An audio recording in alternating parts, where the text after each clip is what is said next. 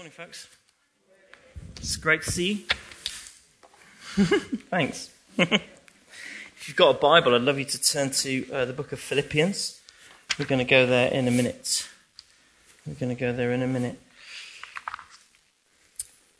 Thank you so much to those of you who've given generously this morning. Today is a day of just celebrating and saying thank you to God for the generosity of his people. We have a total here from this morning anyway of around Pardon? Tell you exactly. Right now, what's been given right now is £57,955, which is wonderful, plus a pledge monthly of how much? About an extra £750 a month, which, if you put that onto something like a mortgage, makes a really big difference. If you've yet to give to that, please do that today or over this week, and that's just really wonderful. We'll sit down with the trustees this week. Thank you to you guys for being such a generous people. Bless you. Thanks. Appreciate it. Good on you.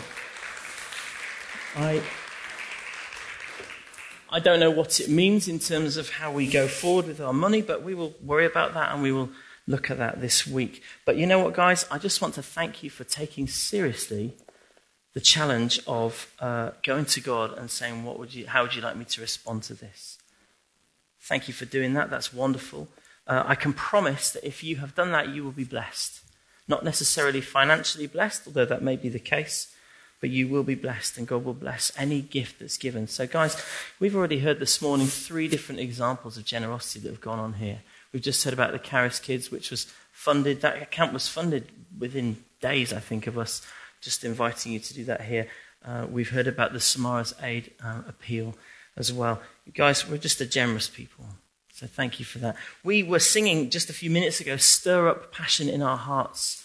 Stir it up in our hearts. Passion for your name is what we were singing. And you know that happens when we come to God intentionally and deliberately. This week, some of us have been praying.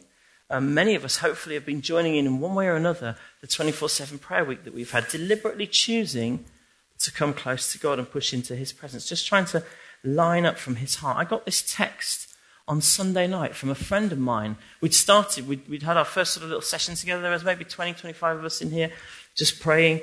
And I got home from that and I felt a friend of mine from Birmingham texted me completely out of the blue. His first bit was, I'm really sorry for being such a rubbish communicator and not getting in touch very much. Well, I can echo that too. But what he said was, I felt that God wanted to tell you that he was pleased with you. You had mined his heart and allowed your intentions to resemble his. And he was honouring this to a greater degree than you could currently perceive. I thought that was really... And then he said, no idea if that makes any specific sense, but be blessed nonetheless.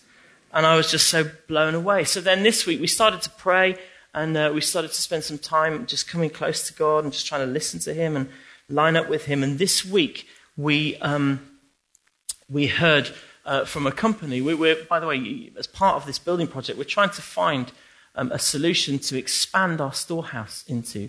And we're looking for some sort of modular building that will go on the car park. And this week we got an email and then a conversation with the company who said, we think that we would be able to give you one of those for free. Now, then they went back and we had some more phone calls to try and ascertain if this was really the truth. And we're not exactly sure yet, but we're still praying. They sort of said, oh yes, that sounds good. We think we can do something there. When they found out what we actually wanted. However, we just saw this as the blessing of the Lord. And then I heard some stories yesterday from Healing on the Streets. I heard that somebody was prayed for yesterday on the streets of Winchester. Now, I have to say, I rushed past the Healing on the Streets team in Winchester yesterday because it was raining. And to be honest, I just wanted to get out of the rain. I saw them there, blessed them. Good to see you guys. Bless you as I run. Anyway, I got these stories later. Somebody was prayed for with sciatica. They started at a 5 out of 10 in terms of their pain. After prayer, it went down to 2. After a second prayer, it went down to 0. Healed from sciatica. The next one I heard about was a guy who prayed, who came. Now, he came last week and chatted to the team. In fact, chatted to Joe last week, this guy, and sort of had a bit of a chat and went away. Came back and said, I need prayer to be free from my addiction to drugs and alcohol. And he received the Gospel of John, and he brought his son with him, who was an ex-prisoner, who was also seeking God. This young man chose to pray to Jesus, to receive Jesus on the streets. Yesterday, felt a change in his heart, received a New Testament, And another guy, a Turkish guy, had a really painful foot and again was prayed for, felt lighter and better, and received a Turkish New Testament. There's only one man I know who carries Turkish New Testaments around, and that's Steve Roberts. Are you here today, Steve? This is Steve, even though he's not here. Bless him. Anyway, God is at work on our streets. And his email, he wrote, beginning to sound a bit like Acts, right? And then today we've come to give, and you guys have given so generously. And isn't that just wonderful? What an amazing week. You know, in the lead up to today, we've shared about how this vision for investing in our building will really help us to fulfill the mission that we believe God has called us to. How we can better welcome the many guests that find their way here on Sundays. How improving our building will make a better base from which we can impact people and communities with the love and the power of Jesus. The money that you've given or pledged today will be needed to provide building materials. Just realised I haven't got my clicker. Thank you very much. Can you stick the first slide up for me? We'll need that to provide building materials and labour costs, and thank you for that. But as we continue this morning, I want us to talk about building for the future, but I want our focus to shift away from the physical structure of the building to more of a spiritual infrastructure. Over the past few weeks, I've said, it's a privilege to give towards something that's going to create an environment where those who haven't yet come here will come and find Jesus. It's just a privilege to give into the future. That's what many of us have done, you and me, and those of, but as you know, the church, the building isn't the church is the people. You know that.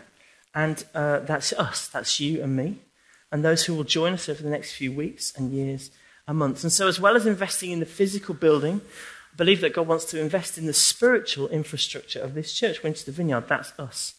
Our family home, the home that Joe and I and our family live in, is a wonderful and significant place. It's strategically important for our family, but it isn't our family. As our family grows, the most important thing is how we invest in one another's relationships, how we grow in character. It's just that the physical space is a necessity to make it easier to do that. And that's how it is with the church as well. It's the same with our church. And so we're still talking about building for the future, but we're changing the picture. And hopefully that's going to move on. We're changing the picture and not talking about more bricks and mortar. We're going to talk about people. And how we're going to do that is we're going to really dig into a particular Bible book over the next month or so. And that's the book of Philippians, Paul's letter to Philippians. I don't know how well you know this book. It's clear. It doesn't have as kind of obvious and clear a narrative structure as some of his other letters do, and as, for example, Romans does that we studied earlier in the year. But I really believe it speaks into our situation, and I do believe that God wants to speak to us through it. So if you can just push it on to the next part. There it is, Philippians. So I've just changed one verse. So you can go back one for me. I've changed it to people building for the future, because that's what God wants to do now. So why don't you turn up Philippians chapter 1, and we're actually going to read all the way through the first chapter. Okay? And just before we do that, I just want to tell you a little bit of background to this book, a little background to this letter. Okay, and then we're going to read through chapter 1, and then I'm just going to make some comments about two particular passages this morning. Now, Philippi, the Philippian church, the church in Philippi, which, by the way, is now we would call this area Macedonia. Okay, it's down the end of the far part of Europe.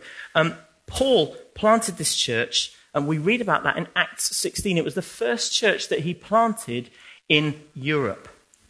The first church that he planted in Europe. There's a couple of stories in Acts 16 about how a lady called Lydia, who was a dealer in purple goods, was converted. And then there was another great story about how Paul and Timothy, I think it was with him, or maybe it was Silas, I can't know, Silas, how they saw this slave girl freed and then were they went into prison, and they were sitting there thinking about what was going to happen to them and how they were going to get out of prison, and God miraculously sent an earthquake.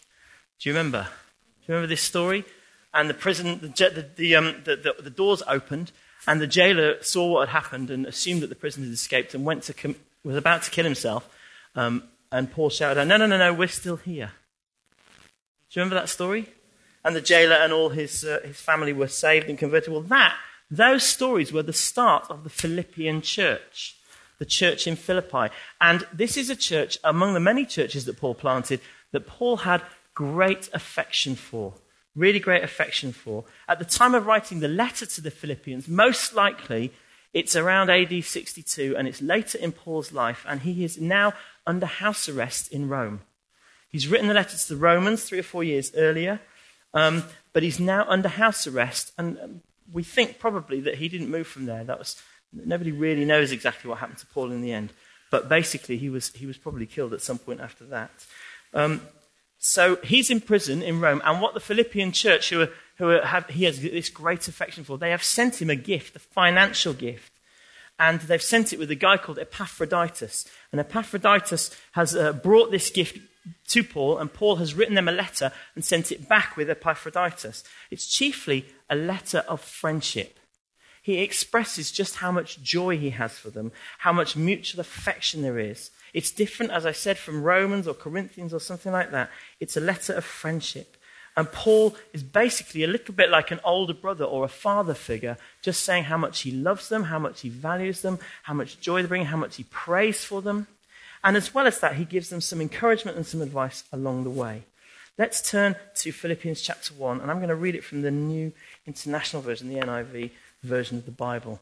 Just pop there we go. Actually, leave that. I want to come back to that bit. Just leave it on there for now. Paul and Timothy, servants of Christ Jesus, to all God's people, God's holy people in Christ Jesus at Philippi, together with the overseers and the deacons, grace and peace to you from God our Father and the Lord Jesus Christ. I thank my God every time I remember you. In all my prayers for all of you, I always pray with joy, because of your partnership in the gospel from the first day until now, being confident of this, that he who began a good work in you will carry it on to completion until the day of Christ Jesus. It is right for me to feel this way about all of you, since I have you in my heart, and whether I am in chains or defending and confirming the gospel, all of you sharing God's grace with me. God can testify how I long for all of you with the affection of Christ Jesus. And this is my prayer, that your love may abound more and more in knowledge and depth of insight, so that you may be able to discern what is best and may be pure and blameless for the day of Christ, filled with the fruit of righteousness that comes through Christ Jesus, to the glory and the praise of God.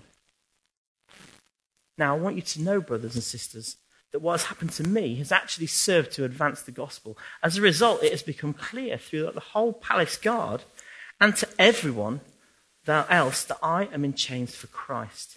And because of my chains, most of the brothers and sisters have become more confident in the Lord and dare all the more to proclaim the gospel without fear.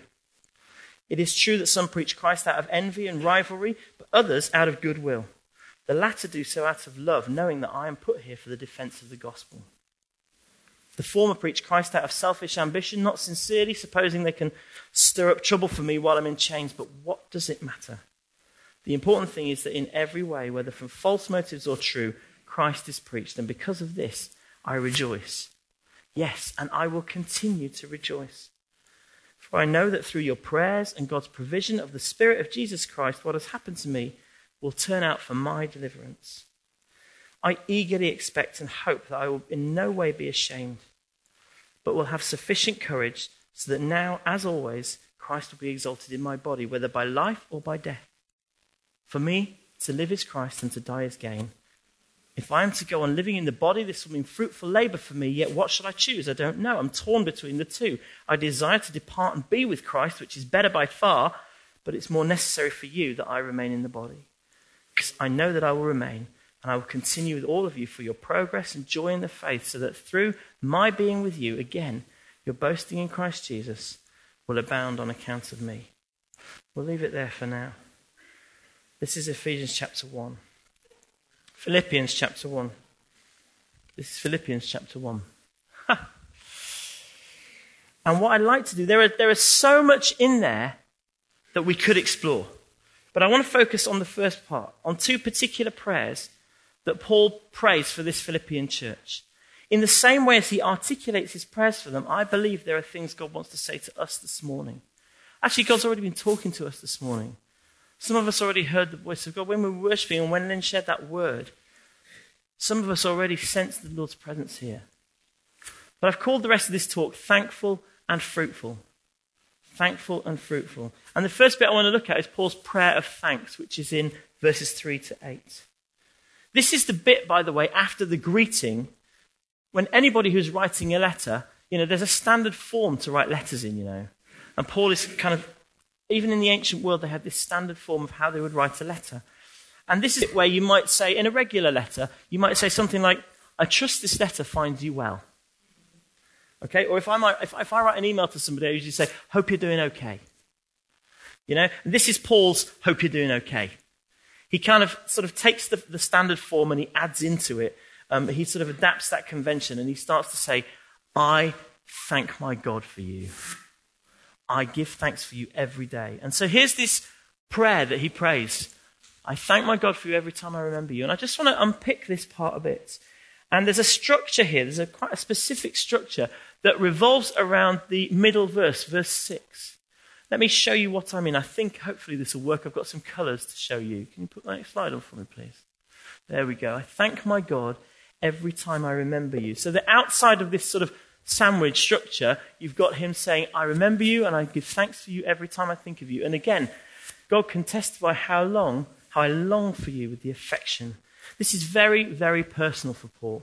He says, I think of you often. I love you much. He's only visited this church probably 3 or 4 times. But the bond that he has for them is really clear and it's really strong. His love for them comes through. And then the next part, just push it on to the next. Oh, heck. Oh, yeah, there we go. That's it. Sorry, my fault. Not doing very well with this there, am I? I thank God every time I remember you. That's what he says. That's his kind of first message. Every time I think of you, I thank God for you. Wouldn't it be lovely just to have somebody who was praying for you like that? I have friends that I have seen many more times than 3 or 4 in my life that I don't pray for in this way, the way that Paul prays for this church. What an amazing privilege. And so pushing it on to the next bit, Paul, taking up the green now, he says in verse 4 and 5, in all my prayers for you, I pray with joy because of your partnership in the gospel. And then again, down the bottom, he says, it's right for me to feel this way, since I have you in my heart, and whatever's happening to me, all of you share in God's grace with me. He emphasizes in all my prayers for all of you, I always pray with joy. What makes me happy? It's your partnership in the gospel. Paul's whole motivation was the spreading of the gospel of Jesus Christ. He didn't have anything else to live for. There was nothing else he lived for. And this church community in Philippi, spreading the good news about Jesus. They were an outward-focused church.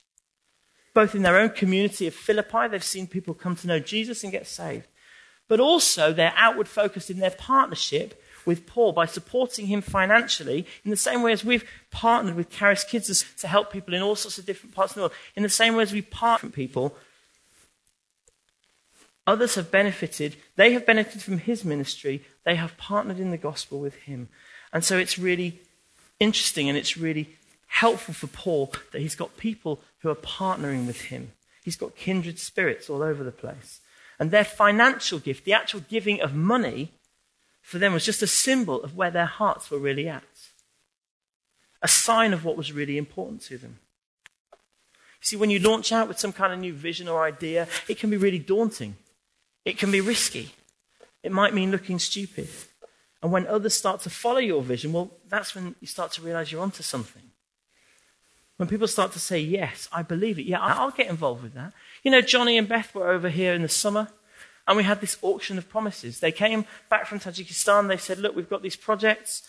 It doesn't cost a lot, but one of these greens will make it to the local economy, and it will make a massive difference in the agricultural setting. And we all jumped on board, and our youth jumped on board, and we were able to raise enough money for one of those things. Isn't that wonderful? Now, a few months ago, I brought it to the church, and I said, hey, guys, we think that God is telling us to buy a van for compassion, and you guys gave generously, and now we're delivering food every week, fresh food every week, as well as those Samara's Aid boxes we've just seen pictures of as well. And today you guys have shown just how wonderfully generous you are and how ready to buy into the vision that you are. That's an incredible thing for leaders, for any leaders. I think if Paul, the Apostle Paul, were praying for us here in Winchester, I think he'd be praying for us in a similar way as he's praying for the Philippian church. He'd be saying, I'm so thankful for you. Every day I pray for you. I'm so thankful for the way that you partner in the gospel with me. I think he'd be looking at us saying, those guys, they try and live as scattered servants. They try and live out their faith in real and practical ways. They try and bring hope and life in the communities that they live in. They're living out the gospel of Jesus, and they're contributing financially to other people who are living out the gospel and doing various things and making it possible. I don't know if Paul is actually praying for us. It does say in Hebrews that there's a great cloud of witnesses. But I do know that Jesus is praying for us. Because he says in Romans, Paul says Jesus is interceding for us at the right hand of the Father. These are the kind of prayers that are prayed over us. They're the kind of prayers we need to pray over each other and ourselves, to be honest. The kind of things that Jesus says to the Father about us. Do you know? Do you know that he is absolutely crazy about you? Do you know how much he loves you? Do you know how much affection there is for you in the heart of God?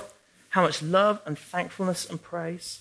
And all of that, sorry, there you go. It's a gospel partnership. All of that to say, around this middle verse here, I'm confident of this, that he who begun a good work in you will carry it on to completion. You see, God has already done some incredible things in each and every one of us. And he will finish what he started. God will finish what he started. How many of us know this, that there's more to do yet? How many of us know that there's more to do? There's more in me to do that God wants to do. That is the tension of the kingdom. We live in the now and we look forward to the not yet. That is a tension. We've seen so much. We've experienced so much. We've experienced incredible life and love and mercy, transformation, empowering, infilling our lives. We've seen God change people. We've seen God change communities. It's wonderful and we celebrate it, and yet there's more. That's both exciting and it's challenging. Are you more excited or challenged? Depends how the day is. The day of Jesus Christ for the early church that it talks about in that passage meant the day that they expected that Jesus would return. They were going to live all the way for Jesus up to the point where he came back. So sandwiched in between all this love and affection and blessing and partnership is this simple statement from Paul that God has more for us. There's more. He wants to finish what he started. It's almost as if he's gently but firmly reminding them, you know, this is all wonderful, guys, but it isn't the end. Don't stop here. Don't settle. Don't get complacent. Stay vital. Push on. Grow. You know, we sang this morning, I want more of you, God. I want more of you, God. And I just had this funny idea in my head that God might be at the same time singing, I want more of you as well. I want more of you. You know, I know what we mean when we sing we want more of him, and he's here anyway, but what we're saying is we want more of him in our lives. We want to reflect more of him. And he says, yes, and I want more of you too. I wonder if some of us really need to hear that encouragement today. Not to settle. Not to settle, but to grow. Maybe we've already come a long way in our lives. Maybe Jesus has walked with us through some very difficult times. Honestly, we just like a break from all of that sometimes. And Jesus does promise us rest, but he also wants us to continue to walk with him and to grow. The ultimate goal is to get to Jesus as fully formed and mature as possible. Now, I don't know how you want to get over the finish line, but I don't want to get over the finish line like this guy did the other week. Can you push it on for me, please? Did you see this a few weeks ago? Anybody see this? The Brownlee brothers, normally fantastic, first and second usually, or in whatever race they're in. And this guy, I think it's Johnny, almost lost the plot. And his brother sacrificed his own silver medal, potential gold medal, to help his brother over the line. I mean, great that he made it, and there's a lot of good messages there about brothers and all of that. But I don't want to get to the finish line. Well, I do want to get there, but I don't want to get there and just crawl over the line.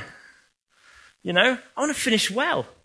I want to finish strong. I want it to be something a little bit more like this, you know. Win the prize. And Paul's next prayer that I just want to look at for the last part of our talk is just down the page in verse 9 to 11. It's his next prayer for the Philippian church. He says, I'm giving thanks to you. And don't forget there's an eternal perspective here. It's about this. This is just in verses 9 to 11. There we go. Sorry, I've jumped ahead. There we go.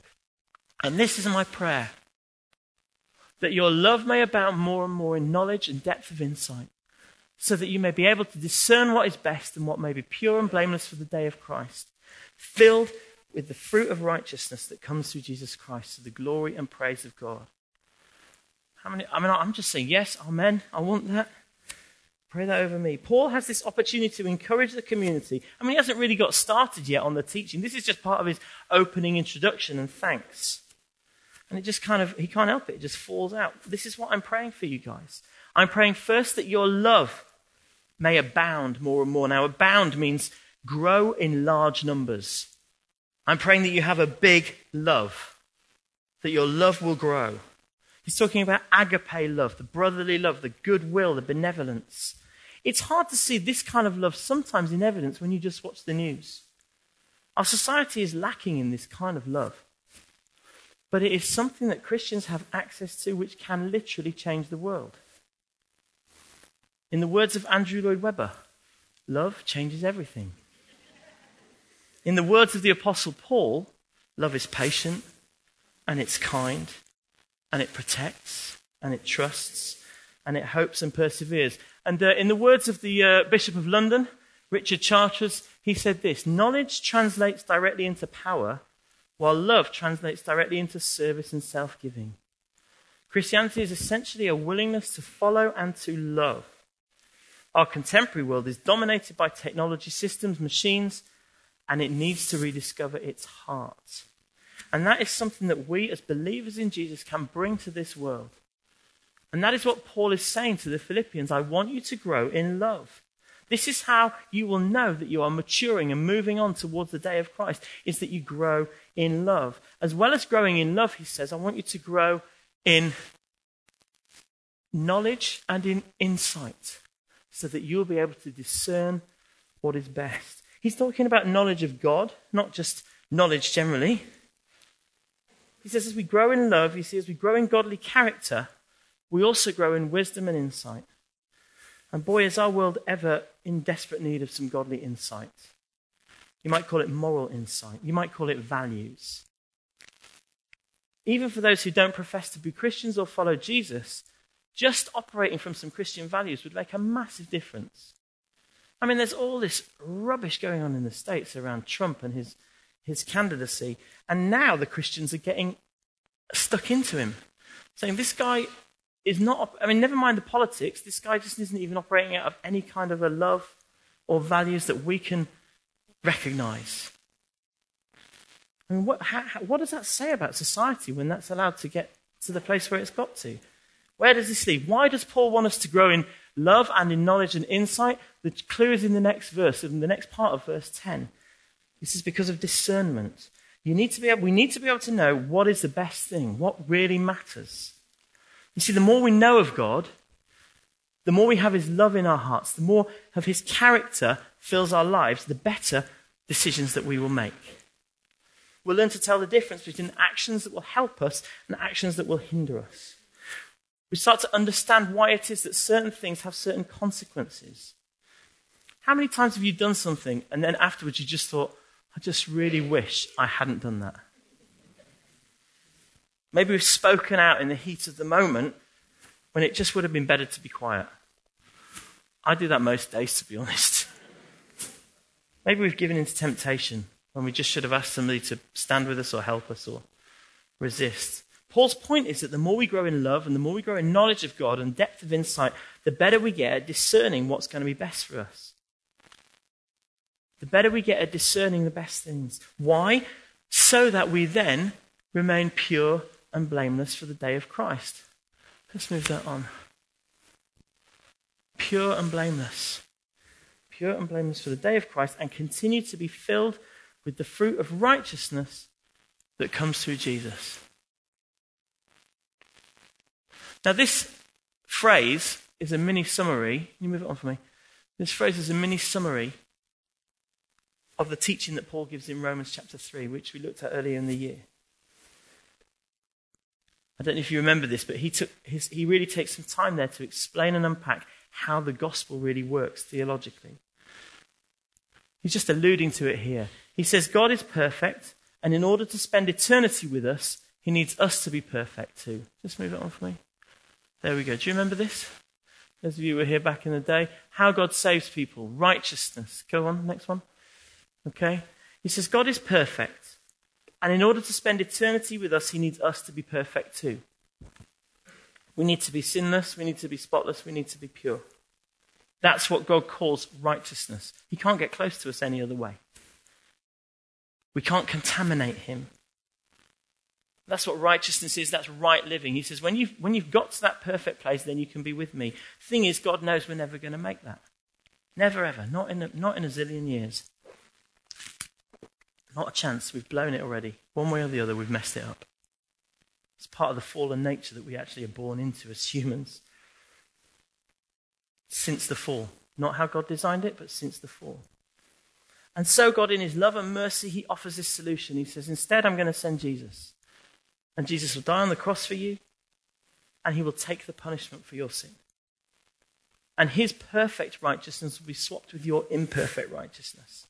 And the day that we choose to follow Jesus and give our yes to him, just as those people did on the streets yesterday, that's the day that we're recreated and we take on his righteousness, his right living. And because we have the right living that God requires of us, we can go spend eternity with him. And this is Paul's encouragement to the Philippian church. I'm just reminding you guys about the gospel. If you can grow in love and you can grow in knowledge and you can grow in insight and discernment, then you can stay pure and blameless for the day of Christ. And not only that, because that bit's about eternity, but that we will be filled with the fruit of righteousness, and that's about now. This isn't just a deal for when we die, this is a deal for now.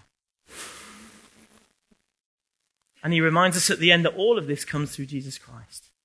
What does that mean? What does it mean to be filled with the fruit of righteousness? Well, I think it just means that we are more and more like Jesus in every way. Everything we do, every situation we're in, we talk like him, we think like him, we respond like him, we act like him. I read this quote yesterday from Pete Gregg, who is the guy who leads the 24/7 prayer movement. He says, you can't be a Christian and be unconcerned about the refugee crisis. You can't be a Christian and be more interested in Angelina Jolie and Brad Pitt's divorce than what's happening in Aleppo at the minute.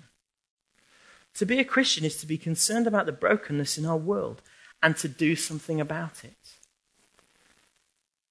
On a more local level, a friend of mine recently told me that he had come to the conclusion that what he needed to do as a believer, in order to grow in this kind of character and godly character, he said, I have resolved that whatever the context I'm in, wherever I am, whether it's in church or whether it's not in church, whoever I'm with, whether they're believers or not believers, I'm going to attempt to be the most mature person in the room.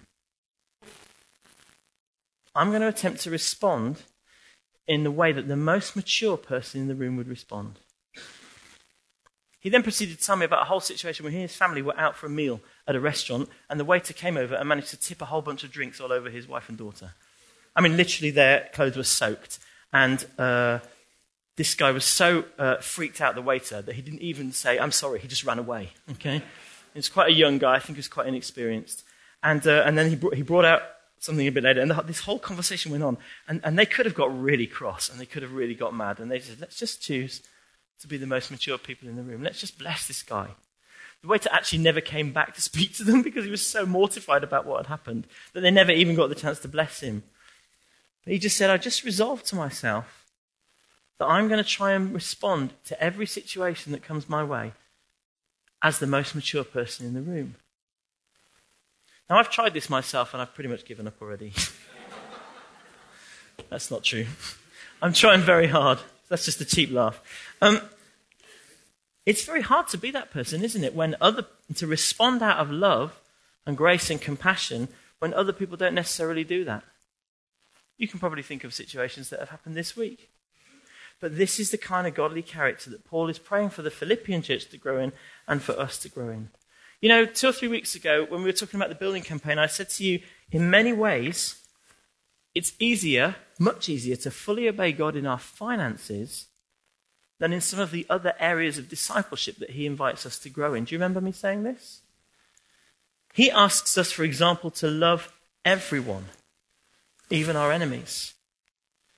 I just wonder if today God might be saying something like, thank you for your wonderful generosity and your sacrifice, and by the way, that was the easy bit. And if this sounds challenging, then that's because it is. But it's all entirely possible through Jesus, as Paul says. And we haven't really touched on the rest of the passage today. I did read it to you, and you'll see from that Paul is so Jesus-centered. He's so Jesus-centered in this whole passage. The next chapter, we'll look at it next week, has the most incredible, it's called the Hymn of Christ. This incredible few verses where he just describes the nature of Jesus. We'll talk about that next week. Just to say that there's no doubt that for Paul, the motivation is it's all about Jesus. He's committed to Jesus. He's living for Jesus. He's focused on Jesus. He's sold out for Jesus. He says, it's a really famous little verse, to live is Christ. And then he goes on to say, and to die would be even better. To live is Christ and to die is gain. He says, I don't mind whether I live for him now or go and be with him when I die. He sort of says, I'm kind of ready to go and I'll be happy to be with him. But it's better for you if I stay for a bit longer because I can encourage you. So either as a result for Paul, either way, it's so all about Jesus. And you don't grow in this stuff, this godly character. We don't grow as these people by just coming to church or just by being nice or just by giving our money. We have to actually let him into our whole lives. I really believe that he's here now and he wants to minister to us now. Why don't we stand together? I just want to share a word with you, a couple of words with you, and then I just want to give us a chance to respond. Lynn already spoke this morning about somebody who may be feeling that what they have done is just too bad, too wrong. It's unforgivable. It can't be cleansed. And that's not the truth. That's not the truth of the gospel. Jesus says, whatever you've done, I can touch you, I can heal you, I can cleanse you, I can forgive you. And Joe also had this word this week that there was somebody here with just a deep sense of emptiness. Somebody who was just needing that water of life. When you read those words about being fruitful, you think, gosh, I'd be lucky just to stay alive. And if that's you, we would love to pray for you today. There may be more than one. And the truth is, if you don't know that Jesus has forgiven you, well, the Bible says in Hebrews, he sacrificed for our sins once and for all. It was done once, and that's enough. Maybe there are people here who feel insecure in their faith. Maybe we wonder if we're going to make it to the finish line at all. Never mind crawling over. And so, Holy Spirit, we just welcome your presence and we thank you for being with us today. And we bless you.